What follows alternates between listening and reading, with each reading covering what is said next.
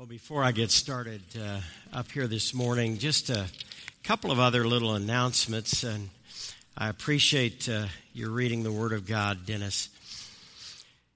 I want to remind you that next Sunday, April the 3rd, hard to believe that we're already right there on the cusp of April.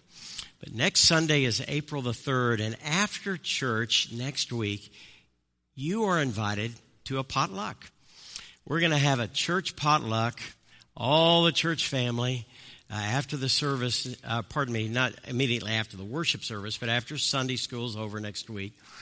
We will have a potluck lunch together, and it's going to be my privilege to give you my assessment of the transition process and some of my thoughts on where we see and where I see this church family right now. As you know, we've been on a journey together for the past 7 months, a lot of interviews, and transition teams have been meeting, and you heard their little report several weeks ago. Well, this will be another opportunity to come and hear what's going on, my assessment. I hope that all of you will be there next week. And then just a reminder that we are going to have some fellowship time after this service. If you're a guest here again today, love to meet you, love to talk with you. We hope that you just feel at home here today and that you'll step in and get a cup of coffee, followed by Sunday school this morning. We're going to have a wonderful morning together as we celebrate the Lord's resurrection. Now would you bow your head with me? Lord, now we come to consider your word. We've been worshiping, Lord, some wonderful praise choruses this morning, our praise team, that great hymn by Charles Wesley.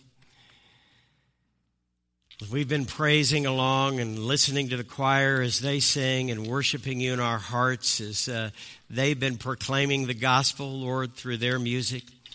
But now we come to look into your word.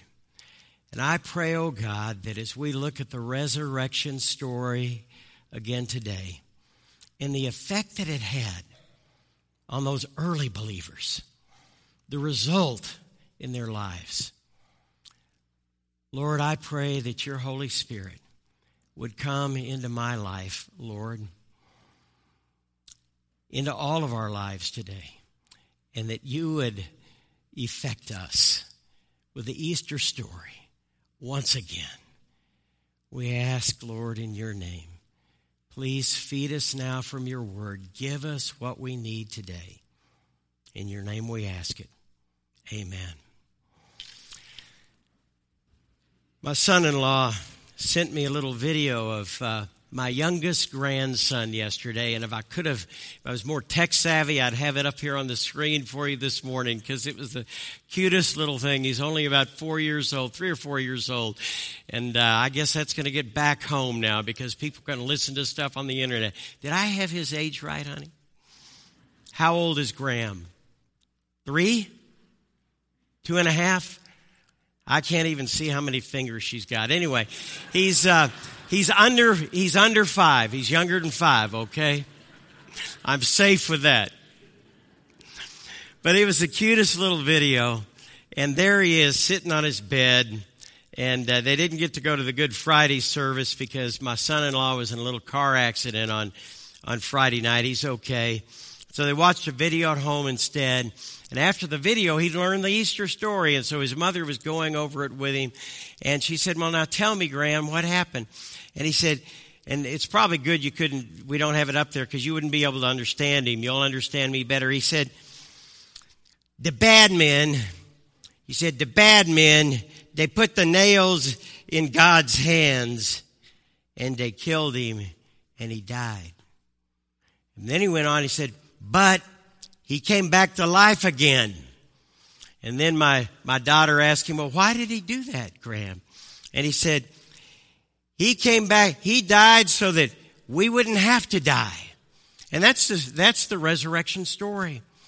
Reminds me of another little story of a girl that was watching the Easter story on television.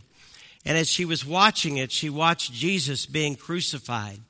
And she was in tears. And she was watching them take him down off the cross. And she was all emotional. And you could just hear the silence in the living room. And then as they took his body down and as they put it in the tomb, you could hear her say, "Now for the good part." And that's what we get to celebrate here this morning, the good part. You know, we had a wonderful Good Friday service here on Friday. But Good Friday services are always so somber and so serious to me. They're kind of dark, if I can just be honest with you. It's not like Christmas Eve, and it's not like Easter Sunday morning. But now this morning, we've moved from Good Friday, and what makes Good Friday good is Resurrection Day. And we've moved now to Resurrection Day. And we get to talk about the good part this morning.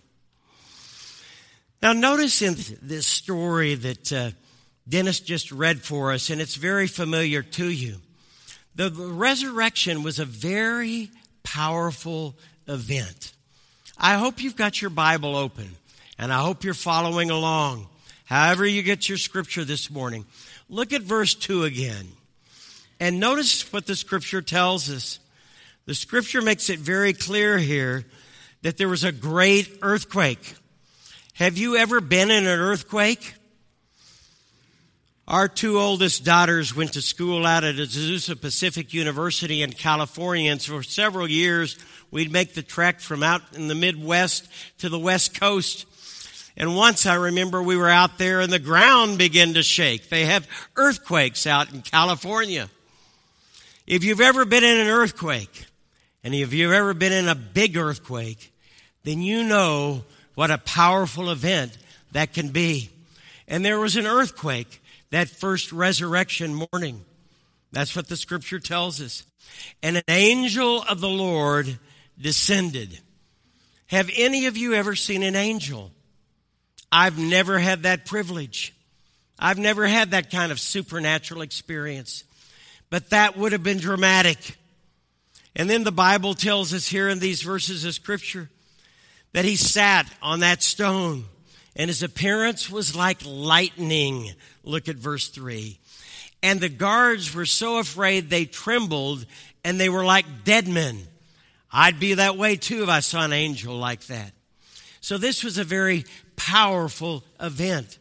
And then notice what the angel says here in verse 6. He is not here, for he is risen.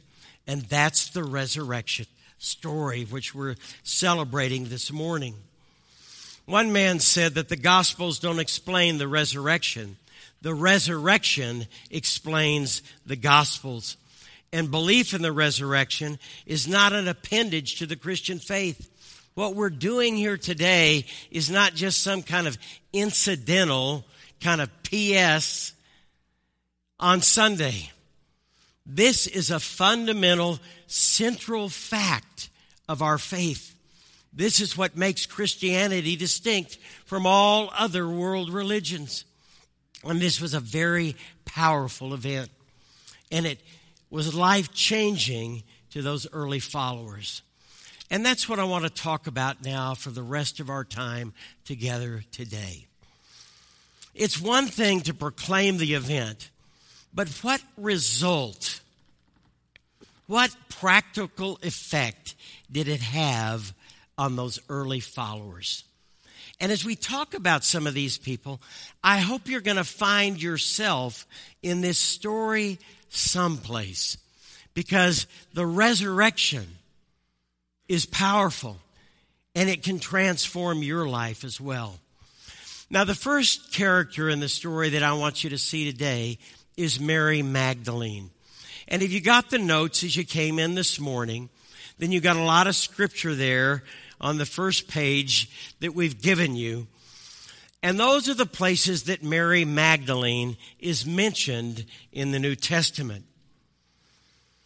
She was a demonic, but Jesus healed her. She had 7 demons, and yet Jesus eradicted those demons from her life. She was forever changed. Just read Luke chapter 8, verses 2 and 3. And after she was changed, then she became a devoted follower of our Lord Jesus Christ. But on this resurrection morning, she's weeping. Now, there are some of you here today that have lost a loved one recently. If you were here last week, you heard me talk about losing my mother about 7 years ago. It's hard to believe it's been that long. And it was just about Easter time. And there are some of you today that know what it feels like to lose a loved one. How many of you who are older, of the older generation, and were born at that time, remember where you were when President John F. Kennedy was assassinated? Can I see your hands? Absolutely. I'll never forget, I was in Central America at the time. I was in my 6th grade class, and they made the announcement. We all remember, if you're old enough, where you were when he was assassinated. Now, for those of you in the younger generation, how many of you remember where you were when 9/11 occurred, and even the older generation? Absolutely. I was wheeling out of my driveway that morning. We put up some rabbit ears at the church, and we just sat there fixated as we watched the Twin Towers implode and come down. Surrounding both of those events, there was great mourning, there was wailing, there was weeping. People were despondent when Kennedy was killed and during 9/11. And if you've ever lost a loved one, then you know what it means to be despondent, to just have a hole in your heart. Clint Hill, one of the Secret Service men, writes about Kennedy's assassination in his book, 5 Days in November, and the wailing and the mourning that took place. And that's what Mary was going through on this occasion.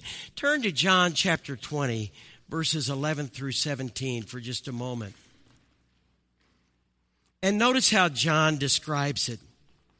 He says here in verse 11 in John chapter 20, Mary stood weeping. Now notice he doesn't say Mary stood sniffling.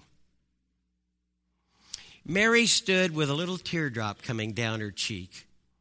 That isn't what he says. He says Mary stood weeping. She was despondent. She had lost the most important person in her life, and she thought he was forever gone. There was a great big hole in her heart, and she's weeping. She's despondent. And then she saw 2 angels in white sitting there. Look at verse 12, where the body of Jesus had been laid. And they said to her, "Woman, why are you weeping?" And she said to them, "They've taken my Lord, and I don't know where they've laid him. I mean, it's enough that I lost him, and now we don't even have his body. I can't even come to a gravesite and see where they laid him." And having said this, she turned around and she saw Jesus standing, but she didn't know that it was Jesus. And don't ask me why the Lord did it that way, but remember in Luke 24, it was the same way. Those early disciples, they didn't recognize him at first. And Jesus said to her, "Woman, why are you weeping? Whom are you seeking?" Supposing him to be the gardener, she said to him, "Sir, if you've carried him away, tell me where you've laid him, and I'll take him away. Just give him back to let us have his body." And Jesus said to her, "Mary." Wow. Now, wouldn't you like to have been there at this moment? What if you were Mary and there was Jesus and you thought he was gone? And in this instant now, you're going to recognize the Lord of Lords and the King of Kings. He says, "Mary." And she recognizes him. And she says, "Teacher." And then Jesus has to say, get off of me. Don't cling to me. And I think she's clinging to him in worship. If you turn back to Matthew 28, you remember they fall at his feet, these women, and they worship him. And that's the first thing I want you to see this morning is the resurrection turns Mary the weeper into Mary the worshiper. And so if you're here today and you've lost somebody, turn with me for just a moment to 1 Thessalonians chapter 4, verses 12 and 13. And we've got it coming up, I think, on the screen for you as well. And actually, it's verses 13 and 14. And if you've lost somebody here this morning, yes, it's sad. And there is an empty spot. And death is death. And death is ugly, incidentally. And death wasn't God's original plan. But death has no victory over believers and over Christians. Listen to what the Bible promises us. But we don't want you to be uninformed, brothers, about those who are asleep. That's a metaphor for death. That you may not grieve as others who have no hope. For since we believe that Jesus died and rose again, even so, through Jesus, God will bring with him those who have fallen asleep. And I've often wondered in my own heart and mind, what's better at the rapture? Is it going to be better to be here and watching him come? Or would it be better to be one of those who have died and gone ahead and you're coming with him? What's going to be better? What a day that's going to be on that day.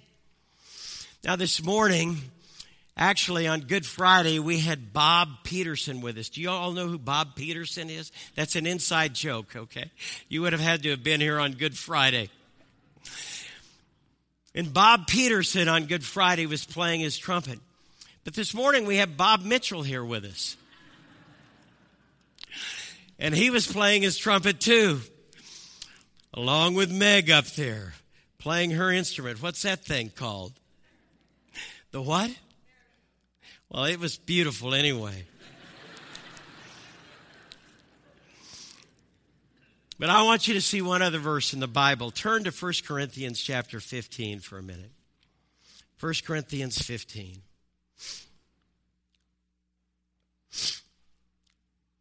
And I love that trumpet. And the trumpet's one of my favorite instruments. But look at 1 Corinthians 15, verses 50 and 51. I tell you, brothers, flesh and blood can't inherit the kingdom of God, nor does the perishable inherit the imperishable. And if I was Pentecostal, I'd just start running all over the stage right now. But I'm a Baptist, so I'm standing still like a good Baptist should.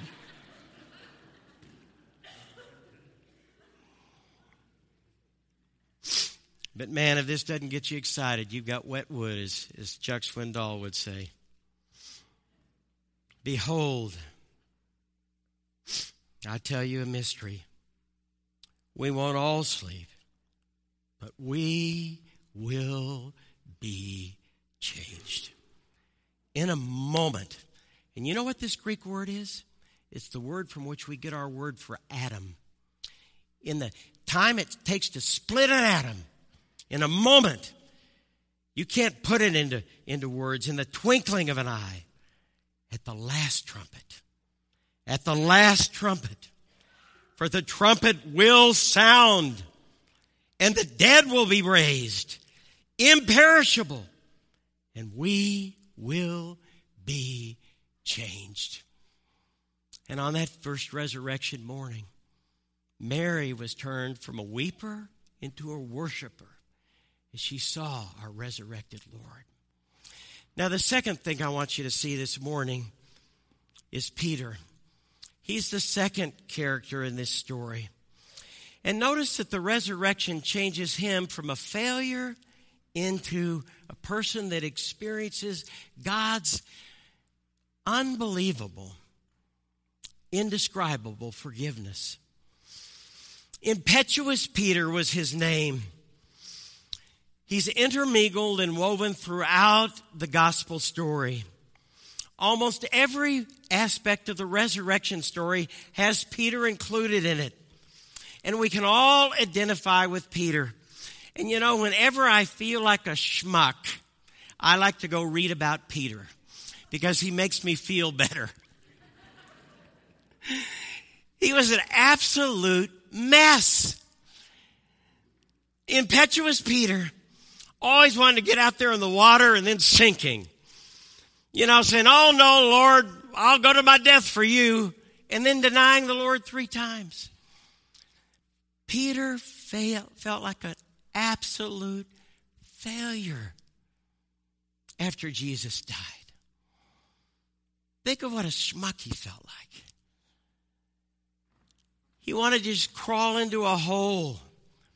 But if you read his story here, and we've given you all of the verses, places where he's mentioned it, I hope you'll go home today and read his story again.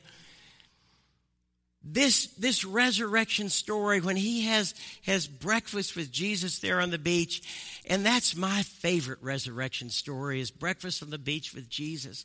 Can you imagine having breakfast on the beach? George Spomber, you love to fish. I think you always throw them back in, don't you? Or do you ever bring any home?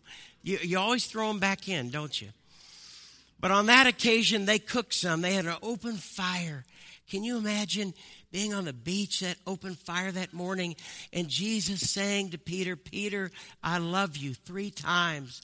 And Peter is transformed literally from being a failure into experiencing God's forgiveness.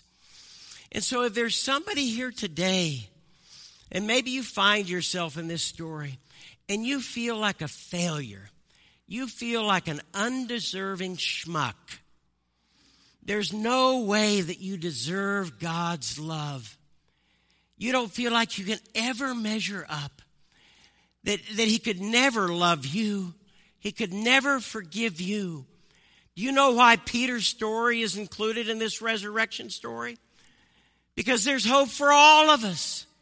Romans chapter 8 verse 1 says, now therefore there is no condemnation to those who are in Christ Jesus. That's the result, the effect of the resurrection story.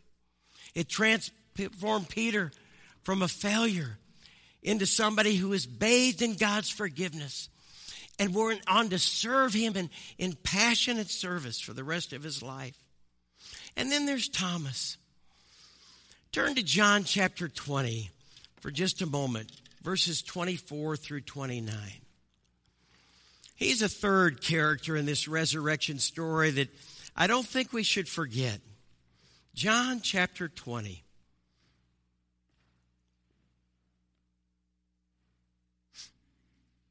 Verses 24 through 29.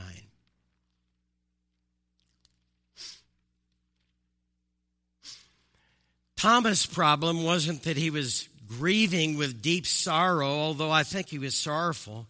His problem wasn't that he was feeling like a failure. You know what Thomas's issue was? Thomas's issue was doubt. And we're going to see that the resurrection transforms Thomas from a doubter into a disciple. Look at what the Bible says here. Now Thomas, one of the 12, called the twin, was not with them when Jesus came. So the other disciples told him, we've seen the Lord.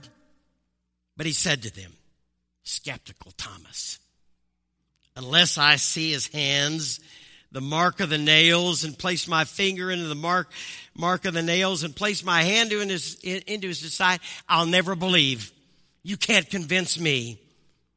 And so 8 days later, his disciples were inside again, and Thomas was with them. And although the doors were locked, Jesus came and stood among them, and he said, peace be with you. And then he said to Thomas, Thomas, come here, buddy. Come here. Come here, Thomas. Put your finger here. Put your hand and place it in my side where that sword went, where that spear went. And don't disbelieve, don't doubt, but believe. And notice what Thomas says in verse 29, my Lord and my God. This moment transforms Thomas from a doubter into a passionate disciple. He is all in after this moment. after he sees Jesus, the resurrected Lord. Now, I think this story is included for a very good reason. Because if I'm right, there are some people sitting here today that are probably struggling with just a little bit of doubt. In an audience or a group this size, there's got to be somebody or some people that are struggling with, I wish I could believe it. I hope it's true, but I'm just not sure. I can't convince myself. People haven't been able to convince me yet. Maybe you're where Thomas was. When I say the word doubt, what do you think of? When I say the word doubt, the first thing I think of is something that's antithetical to faith. But you know what? In reality, all true faith is birthed out of struggle with doubt. Doubt, somebody said years ago, is actually the seedbed of faith. I'm not sure you can have authentic faith, genuine belief, unless you first struggled with a little bit of, I don't know for sure whether it's true or not. I mean, to be human is to doubt a little bit, isn't it? Another person said about doubt, and it's an interesting thought, that a closed mind is a sign of hidden doubt. And so let's just be open this morning. If there's somebody here that's investigating, I want to encourage you with this story of Thomas. And before you're too hard on Thomas, just remember there were a lot of other people in the Bible that doubted. And we've got their names coming up on the screen for you right now. Just look at the screen. You remember the story of John the Baptist? He doubted.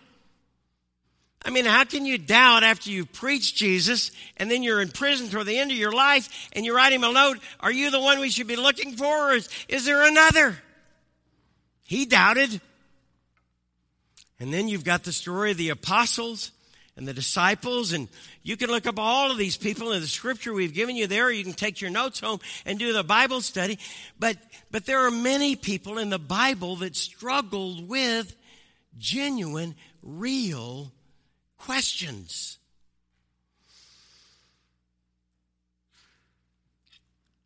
The story of one skeptic, Lew Wallace. He wrote the story of Ben-Hur.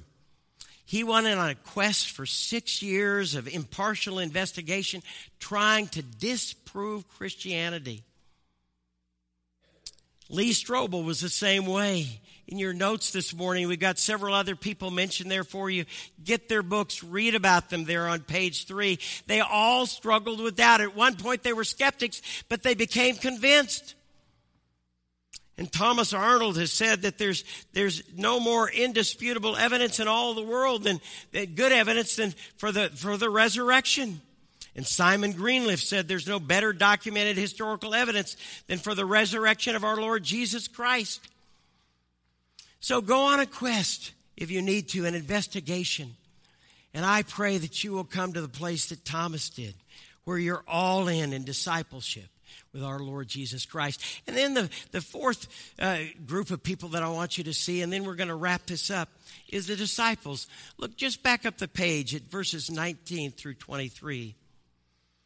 The Bible tells us on the evening of that day, on the first day of the week, the doors being locked, where the disciples were there. Now, isn't this interesting? Here are the disciples. They've been with Jesus for 3 years. Jesus Christ for 3 years. And now they're behind doors, and the doors are locked. And they're locked because they're afraid. Their issue wasn't weeping or sorrow. Their issue wasn't failure.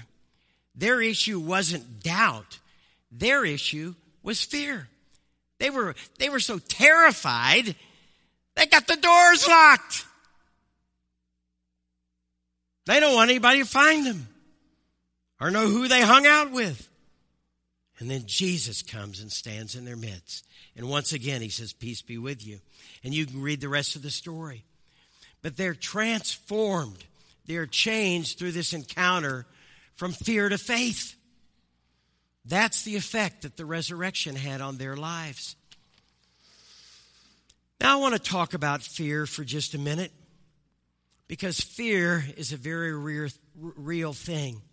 And if you're on page 4 with me now in your notes and you're kind of reading along there at the top of the page, I want you to notice that there were other disciples that struggled with fear besides just the 12 after the resurrection. There was Joseph of Arimathea. Remember him? He was a disciple, remember? John 19 tells us. But he was a disciple that didn't come out and tell people that he was a follower of Christ, for the Bible tells us the fear of the Jews. He was afraid. He was afraid of what people would think. Nicodemus was in the same situation. And the women at the tomb were afraid. You know, lots of people have fears. Did you know that Jennifer Aniston, Cher, Whoopi Goldberg, they're all aviophobes? You know what an aviophobe is? An aviophobe is somebody who's afraid of flying. Barbara Streisand is a xenophobic. You know what that is? She's uncomfortable being around strangers. Who would ever believe that of her? Michael Jackson was haunted by the fear of contamination and infection and disease. He was what they call a misophobic. They got all these big names for all of these things. But the celebrity who's got the most phobias of all is Woody Allen. You know what his fears are? He's afraid of insects. He's afraid of sunshine. He's afraid of dogs, deer, bright colors, children, heights, small rooms, crowds, and cancer. Well, get a life, Woody Allen. I mean, where can you go, Woody Allen? My goodness gracious, he must be in his room today. But famous people were no different. George Washington. Do you know what George Washington was scared of? George Washington was scared of being buried alive. And Richard Nixon was terrified of hospitals. And you know what Napoleon Bonaparte was afraid of? Napoleon Bonaparte was afraid of cats. And you know what my wife is afraid of? She's afraid of mice. But you know, we all have fears. And I'm not going to stand up here today and give you my list of fears, but I've got a bunch of them. I'm a person, honestly, that is prone toward anxiety. If you could look inside of my soul, I'm vulnerable to anxiety or fear. I'm this control freak that wants to control everything, so I won't be afraid. And so we all struggle with fear. Dean Martin said, show me a man who doesn't know the meaning of fear, and I'll show you a man that gets beat up a lot. We all struggle with fear. Fear paralyzes us. Fear can hold us captive. Fear can keep us from coming to Christ in faith. Fear can keep us from serving Christ. How many times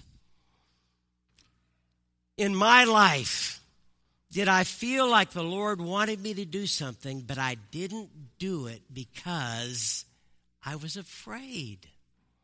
I've just got to be honest with you. I didn't do that for the Lord because I was afraid. So fear can become a giant barrier. It can become a roadblock. And the disciples were locked up in this room and they were afraid.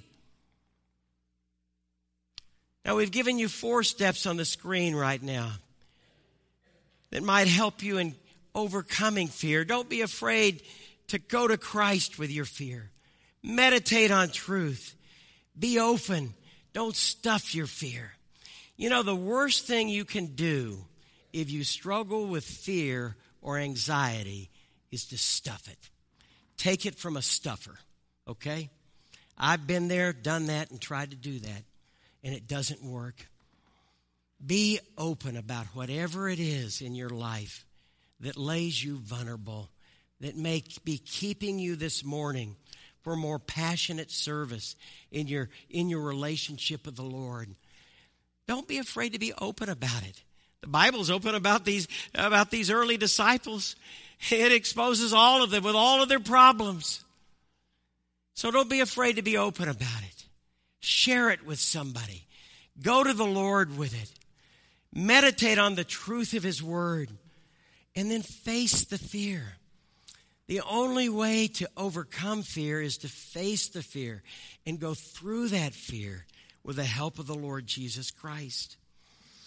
Now notice, as these men faced their fear, and as they came face to face with the Lord, they were changed. They were transformed from fear to faith. And then the last person I want you to see today is the Apostle Paul. He was changed from a persecutor into a preacher. If you read his story, and we're not going to take the time now this morning to read it, but if you take the verses there at the bottom of page 4 and you read on and do your own Bible study, you know the story. Paul was a persecutor of Christians. He hated Christians. He despised Christians. He wanted Christians dead. But on the road to Damascus, and he says, I was the least of all the apostles. On the road to Damascus, he came face to face with the Lord Jesus Christ. Now that's almost as sweet as Mary coming face to face with Jesus outside the tomb that day, isn't it? And that literally transformed him from a persecutor into a preacher. And that's what God wants all of us to be, sharers of this resurrection story. One man has said, and I'm going to close with this, you know, the evidence for the resurrection is so strong that nobody would question it except for two things. You know what those two things are? Number one, it's a very unusual event. No one ever came back alive again. Jesus did. And you know what the second reason is? Because if you believe it happened, then you have to change the way you live. And this morning we've seen that the resurrection changed people. It changed Mary from a weeper into a worshiper. It changed Peter from a failure into a person of incredible faith, to the point that he was willing to be crucified upside down. It changed Thomas from a doubter into a person that was all in, count me in, a passionate disciple. It changed those early doubters into disciples, and those early disciples that were so fearful into men of faith. And Paul, the persecutor, to a preacher. Here's my question to you today.